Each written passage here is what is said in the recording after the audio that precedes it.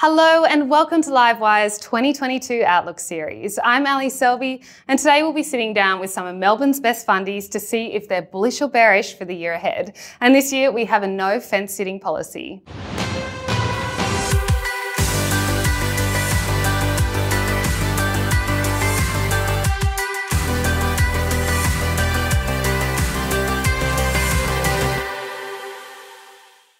We tend to be bullish on the markets and tend to be a little bit pessimistic on stocks.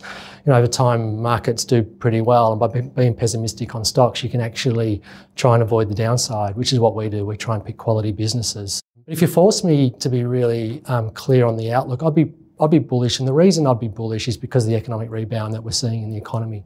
So, the Australian economy is supposed to do very well next year, with lockdowns in Victoria and New South Wales stopping and the reopening trade happening. And we've got an election early next year and a budget that's in better shape than expected, which means we'll probably have cash handouts combined with, a household sector which has good balance sheets, a corporate sector with good balance sheets as well. Means that there's a good tailwind to the economy next year in terms of economic growth. I'd just point investors to one thing and one thing only, which is that the long-term interest rate, despite everything we've thrown at it, can't get much above 2%. We've thrown inflation, reopening, shortages, COVID, massive stimulus, massive central bank printing, and we still can't get the long-term interest rate above 2%. And every investor I know in the world is, that's your risk-free alternative. And so ultimately that's going to encourage you to take risk next year. So that makes us bullish.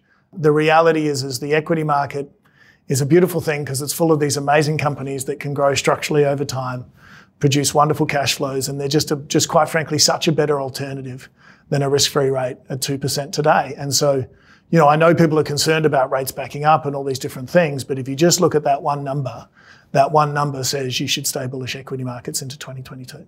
Clearly bearish at this point. I need to clarify that in the sense that not calling for a major bear market, but more equity markets flat to down single digits from a total return perspective. Inflation, there's been a lot of talk about inflation, but our concern is that's becoming much more embedded in forward expectations. And there's a real risk that as we go forward, inflation is higher than expected. So that's a major concern. I'm feeling bullish in the short term. I think there's enough drivers between central bank liquidity, strong corporate earnings, consumers are cashed up, and a huge M&A cycle. I think that'll be really good for the market in the short term. But as we get through 2022, my enthusiasm wanes. So don't expect me to be bullish for the whole of 2022, but I think for the first part, things look pretty good. I think it always pays to be an optimist. You've got to be positive. The market's actually not that expensive. It's only about 19 times when we look at the global equity space. Where we see a huge opportunity is the small mid-caps, really excellent growth cohort down there, and they're trading pretty much in line with global benchmarks, and they're normally at a 25-30% premium. So I think there's going to be big catch-up there. We look at how small mid-caps have performed out of other economic crises, and they've really done well over sort of 1, 3, 5 year periods. So we're pretty optimistic for the next 12 to 18 months on small and mid-caps. Overall, you've got to keep in mind that the market this calendar year, is up almost 20%. So that's a pretty good return. Looking forward into 22, the market's expecting about 3% earnings growth. But what concerns us is that's on the back of 3% revenue growth. So implied in that is flat margins.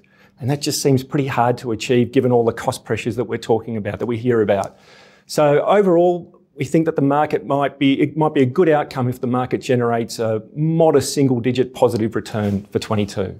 Well, what do you think that could be? 1 to 5% or 5 to 10%? Yeah, I'd say 1 to 5. Oh no! Because the other thing you have to think about is the multiple, and clearly we're all talking about interest rates and interest rates going higher, and that, all else being equal, generally has a dampening effect on the multiple. It brings the multiple down. So, if interest rates are going to be a headwind, that's going to lead to potentially a lower return.